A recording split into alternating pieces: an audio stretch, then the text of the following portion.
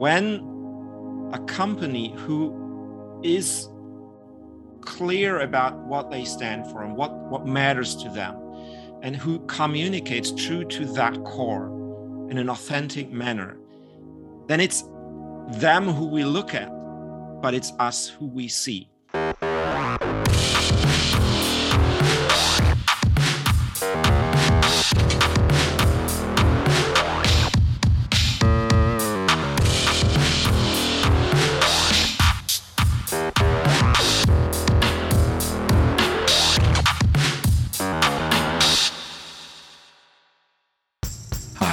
I'm Johnny Prest, and this is the Brand Master Flash podcast. Your brand is your community. It's their instinctive connectedness with you in their hearts and minds. This podcast explores how to define and deliver a brand strategy that is true to who you really are. It will inspire your team, connect you with your customers, and make a positive difference. Enjoy the show. Hey everyone, it's Johnny here. Thanks for tuning into the show. I hope you're having an absolutely awesome day. I've got a brilliant guest today. So about 20 years ago, I got into business. I started freelancing and then I set up my own company. And in that time, I can honestly say the majority of business problems or issues or challenges that I see stems back to one core thing, and it's communications. When communications break down, it often results or has a ripple effect into lots of other things. So internally, it could be HR, or it could be finance or sales, or externally, things like marketing and our message and our communications. When this goes wrong, it has a huge effect on the rest of the business. So with that in mind, I had the amazing opportunity to interview Dr. Michael Gerhardt. And Michael is a specialist in communications, and he's a specialist in storytelling. So he works internationally. He's based over in Germany. He's worked with BlackBerry and Siemens and Johnson & Johnson, and he works with business leaders to find the core truth, to look into the organization and themselves, and to find out the core message and the truth of who they are and who the business is.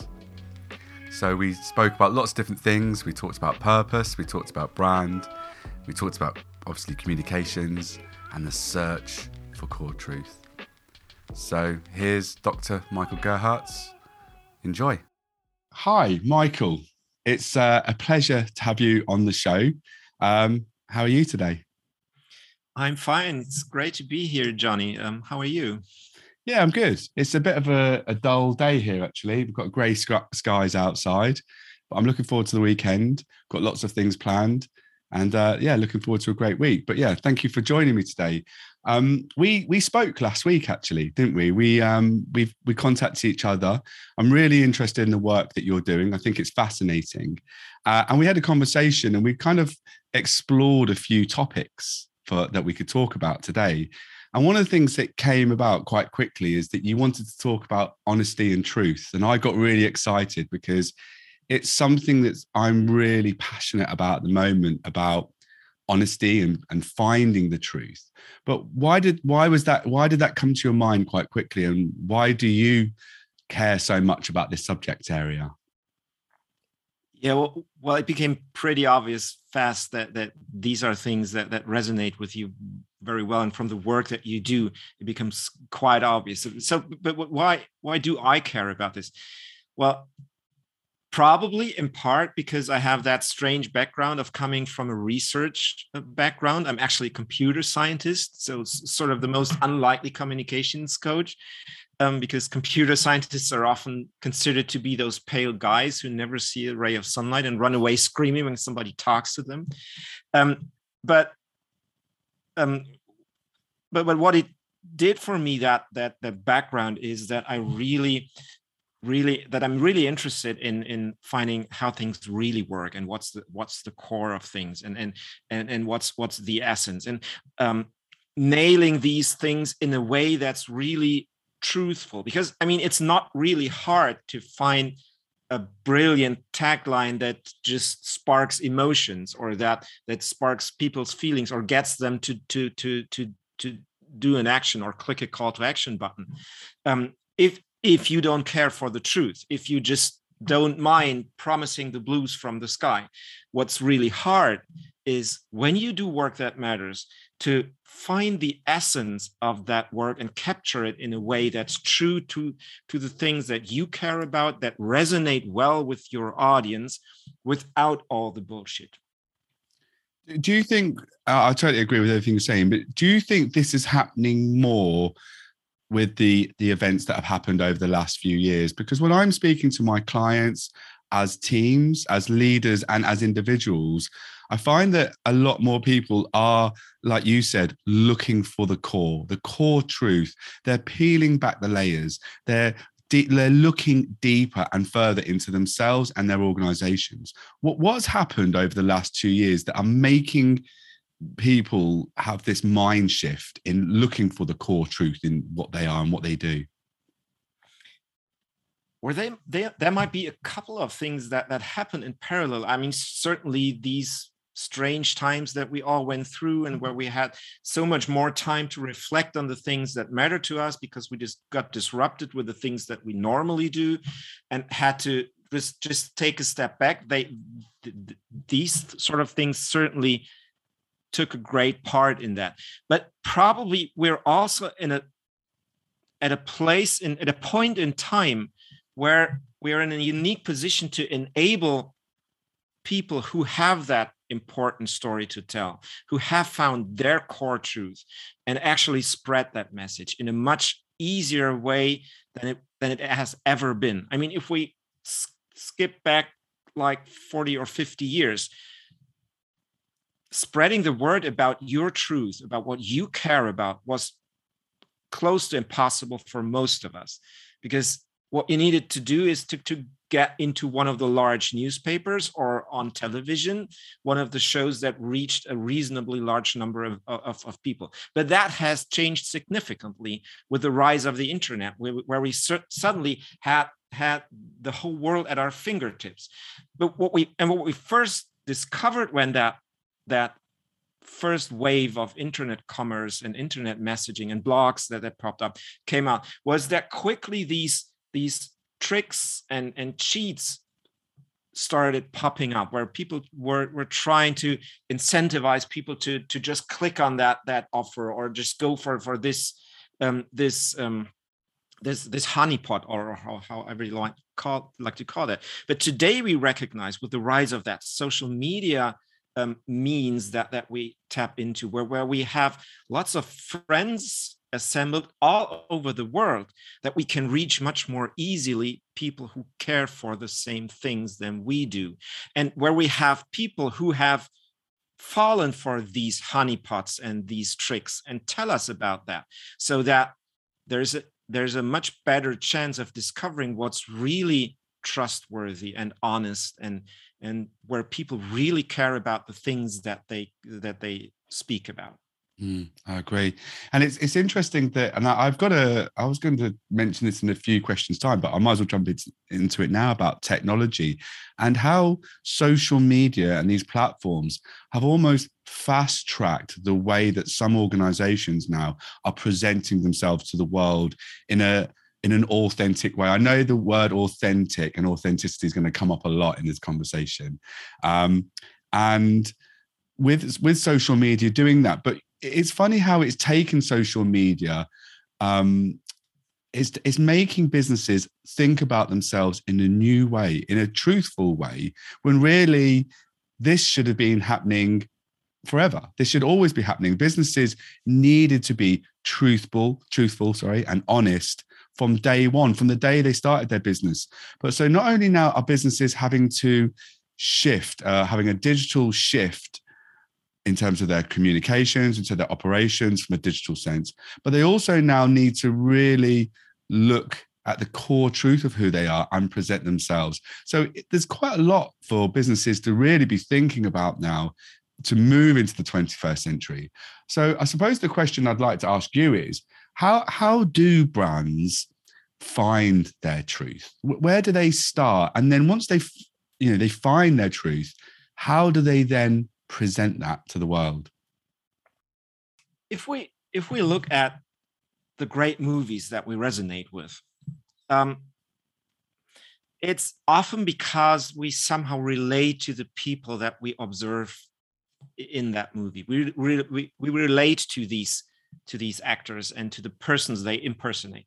And so what happens is that although we look at the hero, what we see is ourselves. And I feel like great marketing and great communication does the same thing. When a company who is clear about what they stand for and what matters to them, and who communicates true to that core in an authentic manner, then it's them who we look at, but it's us who we see.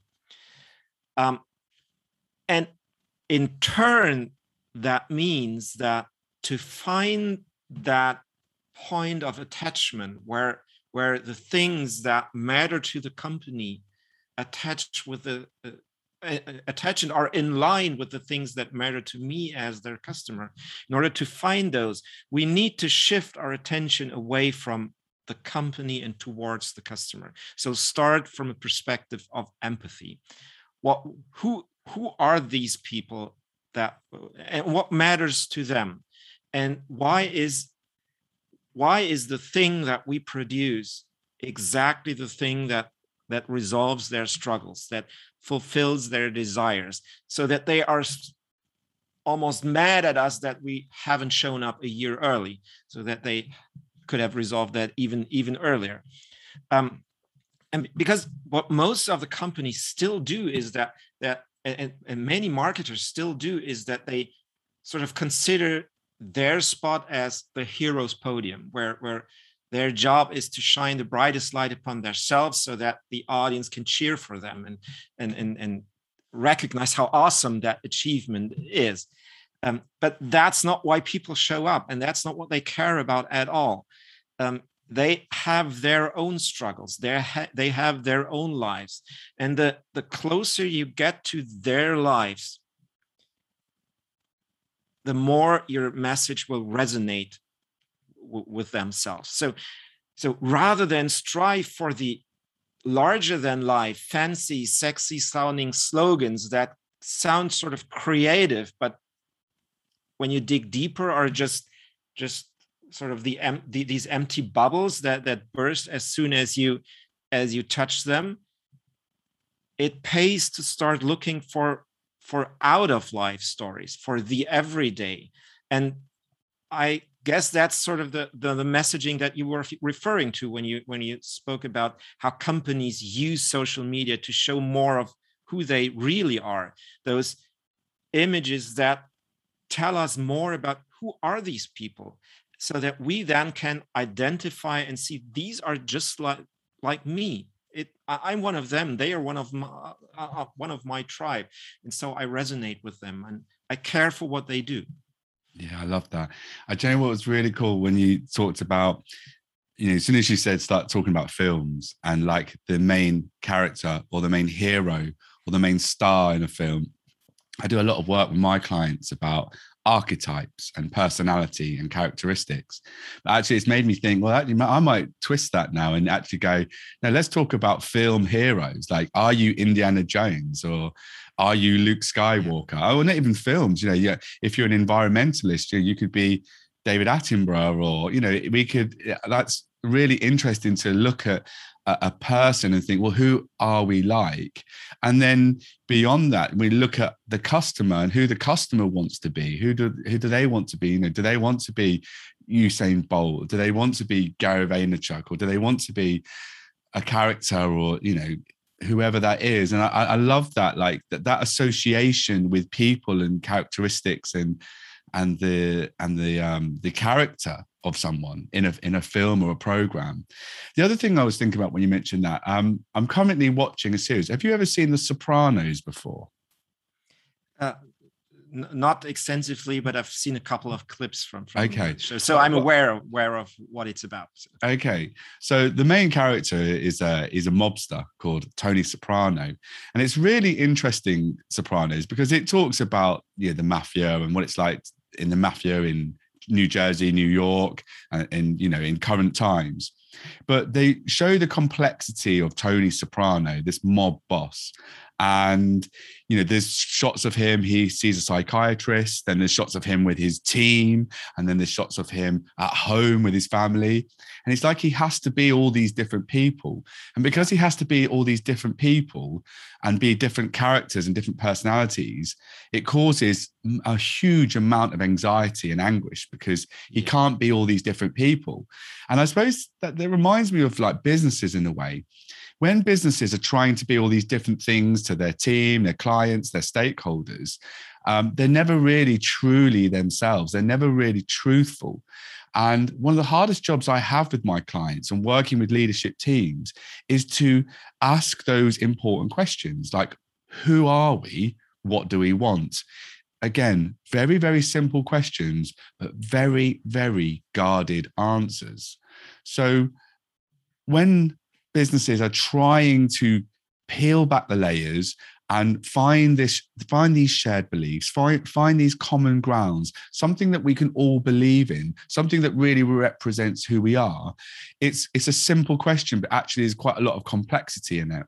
And actually this might move me on a little bit to a question that I'd like to, or a conversation I'd like to have with you about positioning. So I think positioning plays this huge part in authenticity, because what we do with positioning with a business, we're trying to position ourselves in the hearts of minds of a particular audience. So we offer this product and it's this solution for this type of person. And actually, when we focus on the brand and we focus on the product, sometimes we can stop focusing on the customer because we're trying to create a territory in someone's mind about who we are. So because of positioning, that's when brands and businesses can seem untrustworthy because we're trying to be something we're not. So I suppose it goes back to that question again. How do we stop that from happening? How do we get leaders and leadership teams to have these conversations, to be open and honest and truthful about who we truly are? What questions should they be asking each other? As much as we want that our audience immediately gets the things that we want them to get, there's one rule which I consider to be rule number one in communication, and that is that the audience is always right. And so if they somehow don't get our spot, they don't get it, and it doesn't matter how much effort went into crafting that fancy sounding tagline that we so passionately cheered for in our boardroom meeting. If it's not the position that has an open spot in our audience's minds, then we're not going to own that spot just because we have found that cool slogan that cost us a fortune to develop. So what happens a lot is that there is a confusion about that these slick sounding, very super clear statements that we see by in those large corporations that we admire, that it's somehow the slickness that makes them so fascinating and that earns them the spot.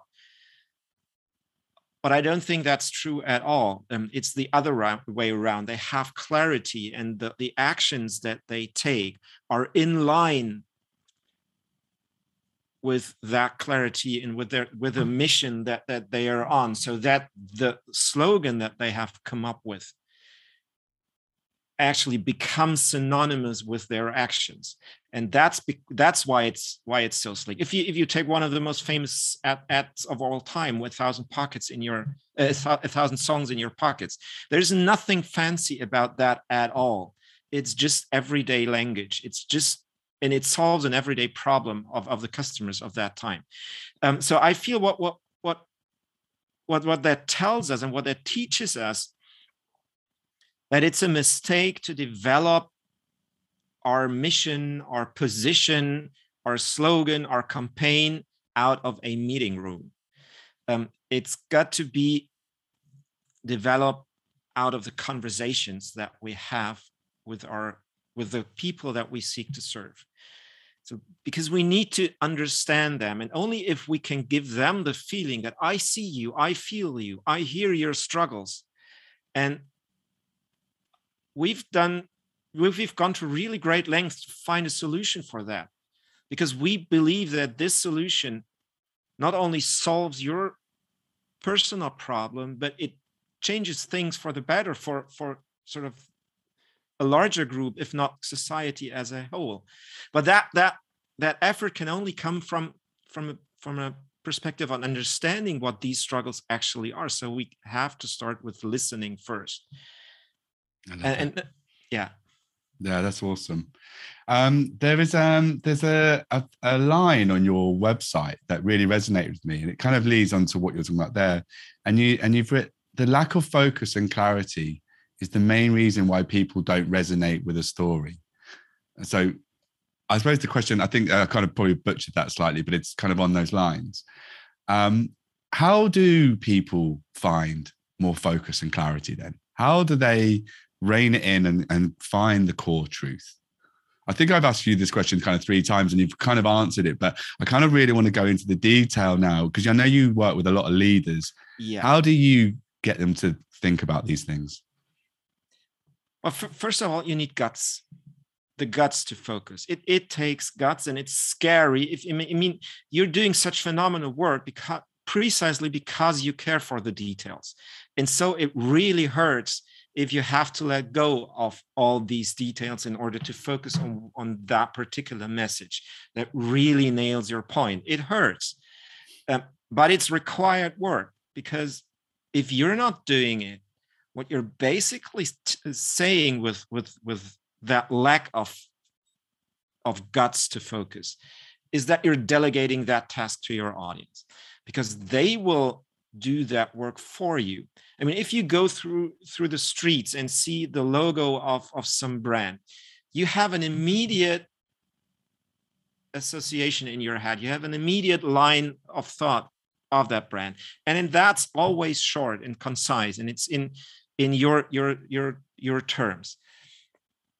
And that's true for pretty much every communication that we encounter. When we've heard a pitch, when we've heard you pitch your new product, and someone asks us afterwards, so what was that pitch about? We're not going to repeat a verbatim copy of those 30 slides that you just showed me. I'm going to have a quick answer. And so if we don't have the guts to focus, our audience will do it for us, and we might not be too happy with their choice. If they take that at all and don't just dismiss it, well, that was totally confusing. That could be an answer as well. And so I think that one of the most powerful tools that you can use in order to focus is to get away from the default mode of communication, which to my feeling is sort of, I'm going to just tell you everything I know, and when I'm done, you're going to be convinced. And that's sort of how most of the pitches that I see out there work. But of course, that's also how most of these pitches fail, because I mean, who cares for all these details? Who cares for all of your message? So one of the areas where I work most intensely on with my clients is to switch that on its head, and rather than talk about everything, force them to commit to one thing, exactly one thing, not a handful of things, not a couple of aspects, but one thing. If there's only one thing that the decision maker who just listened to your pitch would answer to someone who asks them, so what was that pitch about? If there was only one thing that they could respond, and you could choose what that is, what should it be? And I love that.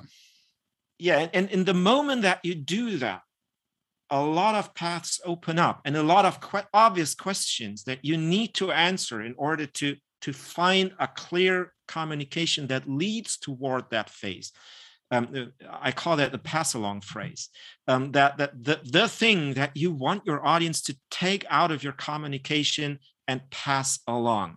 They will only do that if it boosts their status. They will not. So, and for that, they need to understand it. It does need to be relevant. And so it needs to answer those three questions that any audience has. Oh, really? Can I believe that?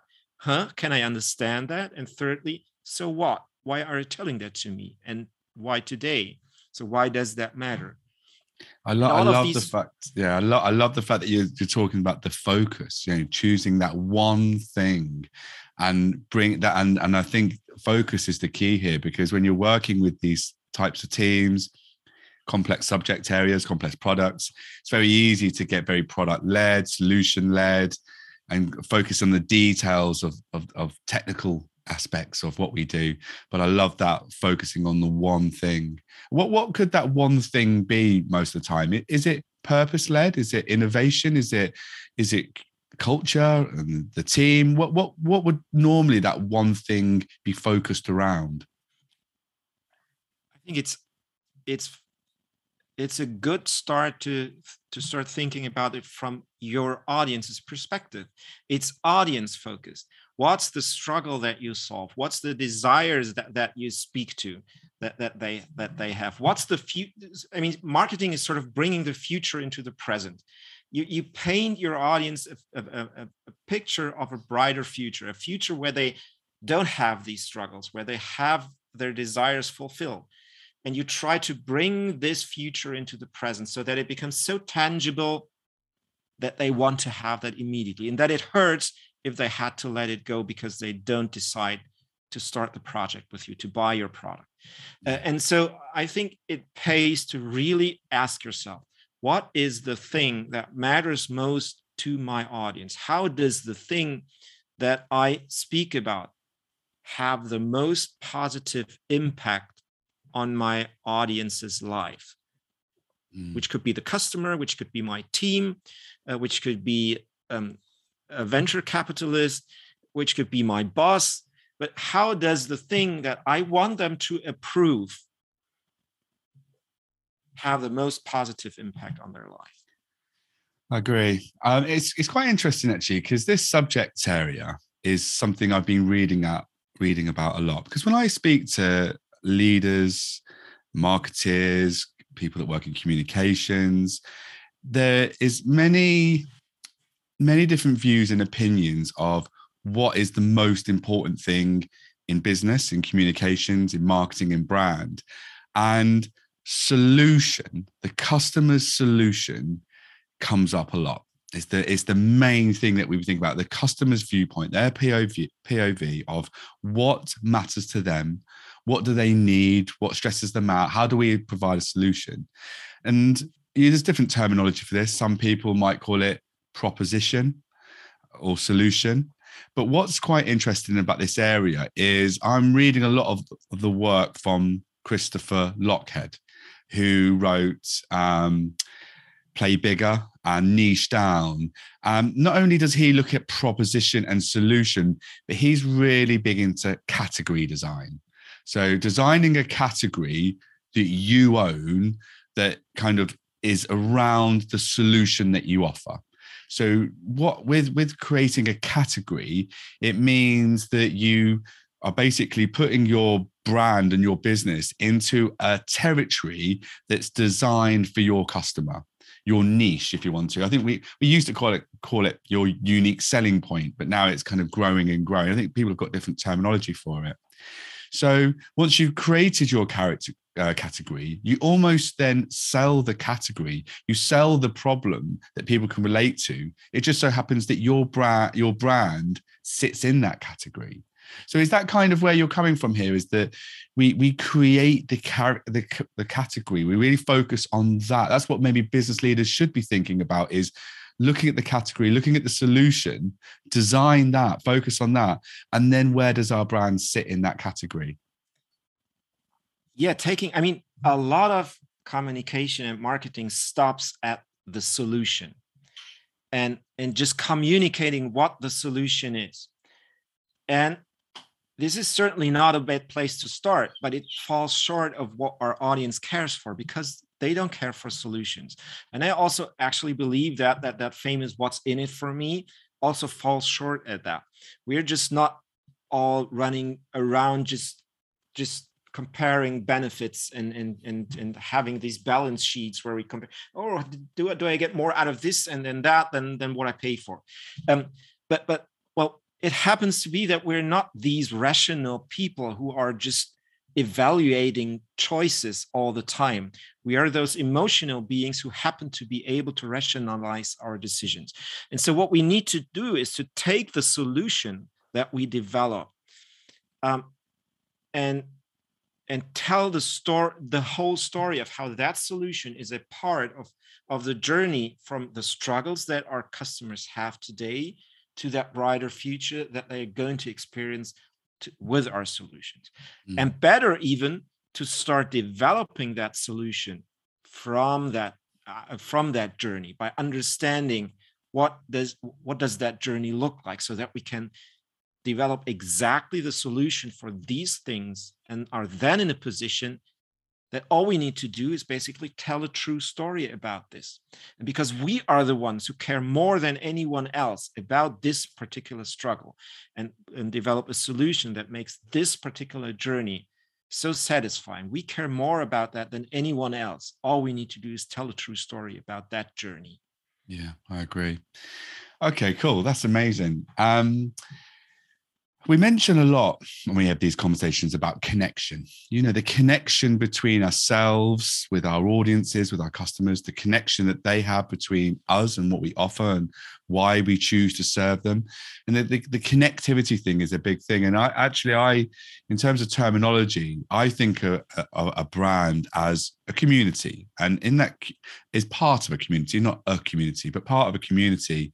And within that community is the connectedness that they have with that business, their product, the solution, the culture. So it's the connection. And I've been looking at this kind of connectivity, understanding what the connectivity is. And it's interesting that you talk about the lack of focus and clarity is the main reason why people don't resonate with a story. So I feel like the connection is the connection between truth, image, and story, the message. But actually, what the glue is between that, we could look at something like character. And I saw online a really great rationale of what character is. And it's the mental and moral qualities distinctive to an individual. But if we were to say brand character, we could say the mental and moral qualities distinctive to a brand. And I think it's the character is the glue between truth, image, and story. Because unless we know our true character, we know our true guiding principles or our foundational values, and we're transparent about them, we'll never know a brand's true character.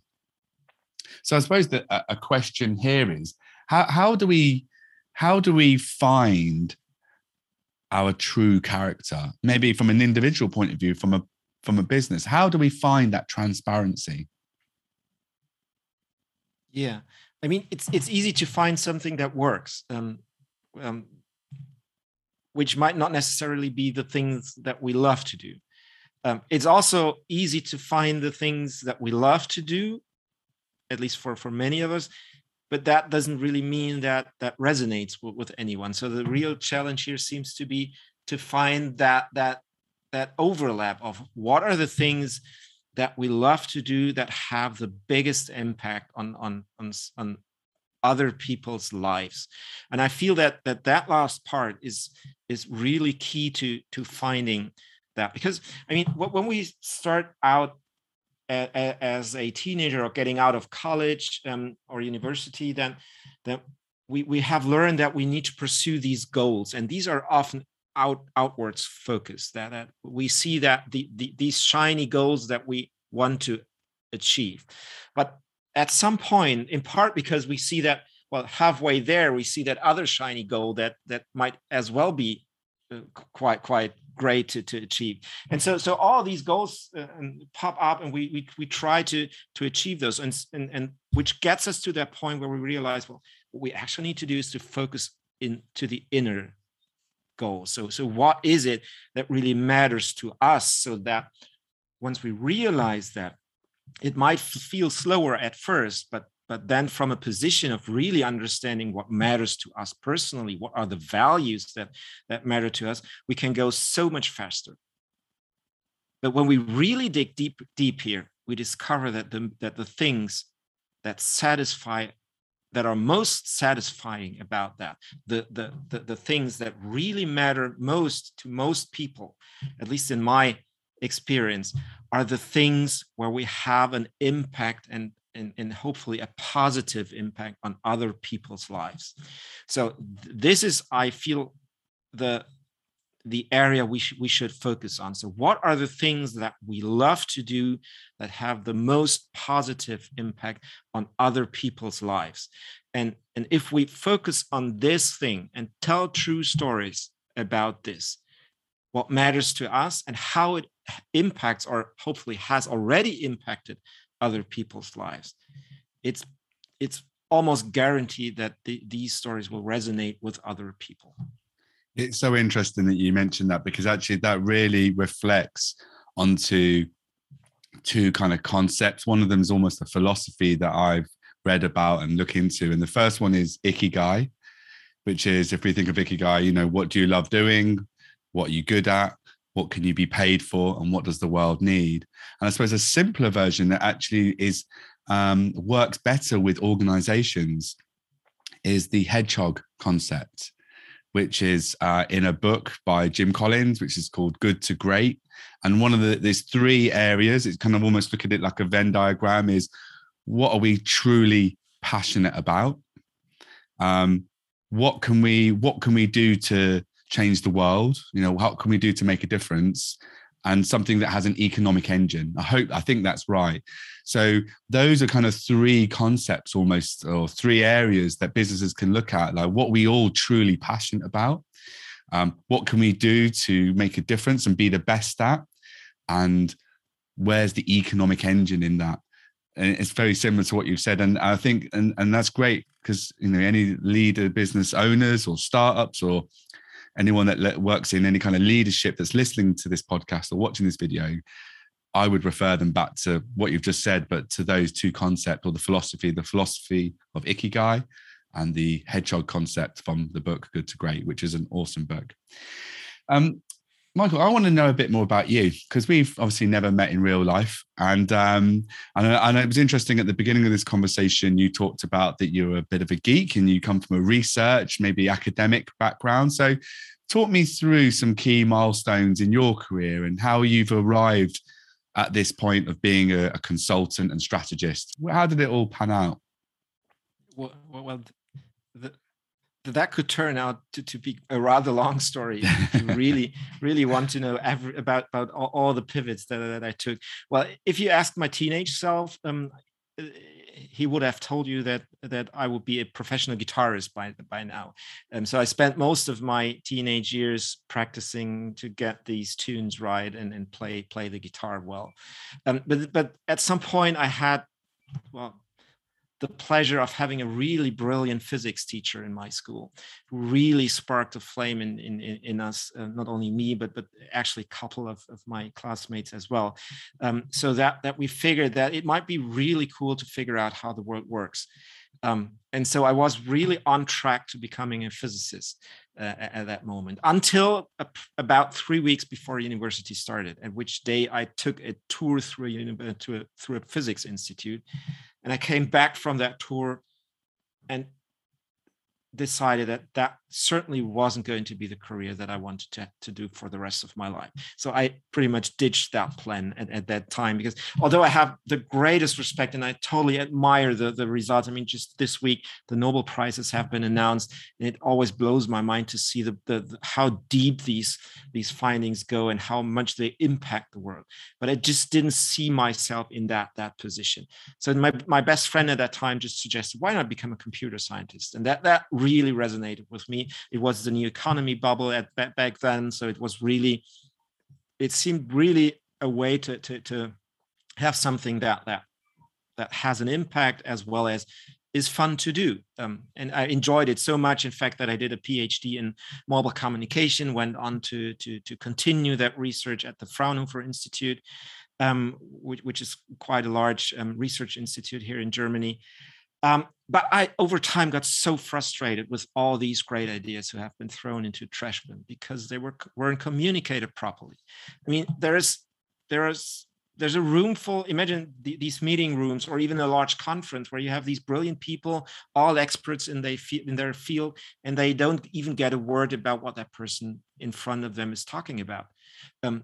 And it might be the most brilliant idea, but because it wasn't communicated in a concise and focused way, using plain and clear language, the brilliance wasn't visible. And so I started looking for better ways, started reading blogs and books, and just started doing things differently. And the feedback was great. And so I felt encouraged to start writing about that, writing my blog. And that's where the first customer, at some day, just reached out and wanted me to consult him. And so I think some 10 years back or so, I turned that career over, and I'm doing that full time since then. Amazing. And so just to talk about another book, I don't know if you've read the book by David Epstein called Range.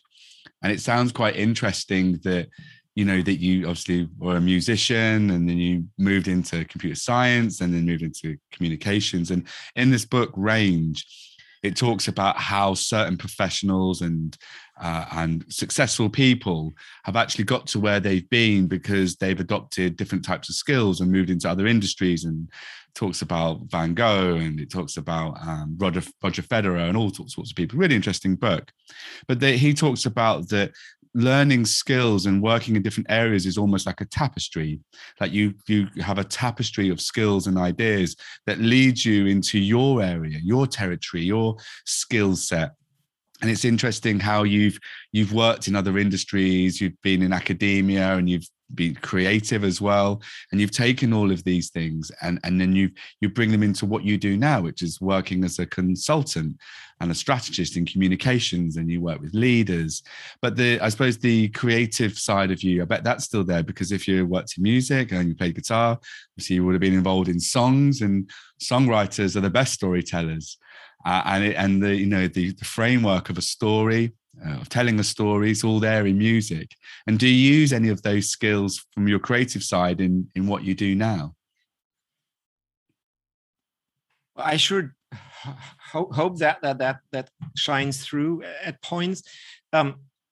I was actually asking myself these questions quite a bit, and I remember the early days when I was doing consulting work in that communications era, that I sort of shied away from mentioning this earlier side of myself, because, well, really, computer scientists don't have really the image of being these great communicators. So I always thought that would probably be something that people face with a bit of skepticism. But I happen to realize that that's not true at all. That people actually are quite astonished when they hear about these different backgrounds. And I feel that those two sides bring together two sides that are of tremendous value in the work that I do. First, this really analytical mind that I mean, one of the major tasks a computer scientist does is to break problems down into manageable pieces and to really find the core of what's the most important thing that we need to solve.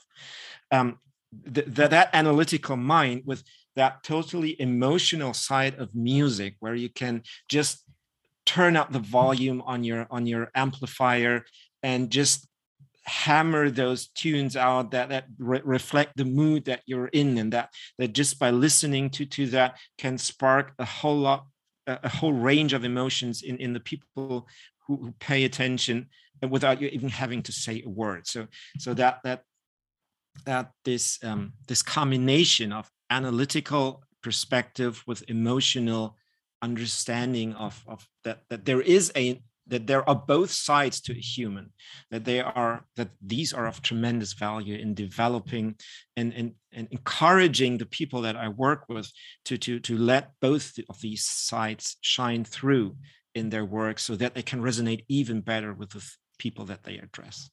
I love it how you talk about communications, that there's this balancing act between emotion and analytical kind of, perspective on things.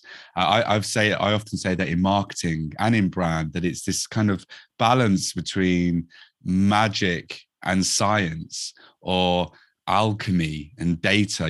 There's this balancing act, and I love that we work and practice in these areas, because if it was all analytics, AI would just eventually take over, and you would need to do anything. We could just speak to a computer and they'll tell us what to do. But I love the fact that it doesn't work that way. There's so much of what we do and how we connect with people and how we tell people about what we do and tell our story, that these things come from the heart. They come from a higher plane. They are emotional, and there is a level of alchemy.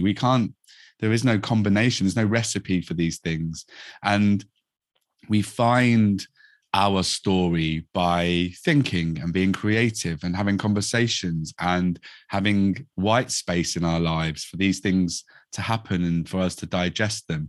And I find that the exploration of our work, and I always say that a strategist does their best work not at work. I often find that I find my truth and I find my solutions and I find my creativity when I'm not at work, when I'm out walking or running or in the shower. These are when the ideas come in, when we have white space in our lives. And I just find that so interesting.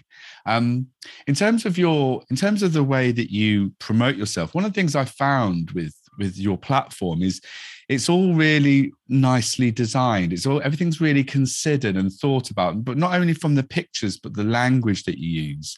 I'd kind of like to dive into that really. How do you craft your message? How do you create your communications? Where does that come from? Because there's obviously a lot of time that's been put into what you do. Well, that's a great question to ask. Well, I tend to have a notebook ready with me all the time, either electronically or sometimes like I have just now, a pen and paper, where I try to note things down that catch my attention, to not just appreciate the moment, but after the moment has passed, reflect on what made me just stop, what made my jaw drop, what made me feel that moment of joy, and what did that person do, but also consider the moments that make me stop, because I think, well, that was strange. Why didn't that work out the way that it should be? So why do things like that always go wrong?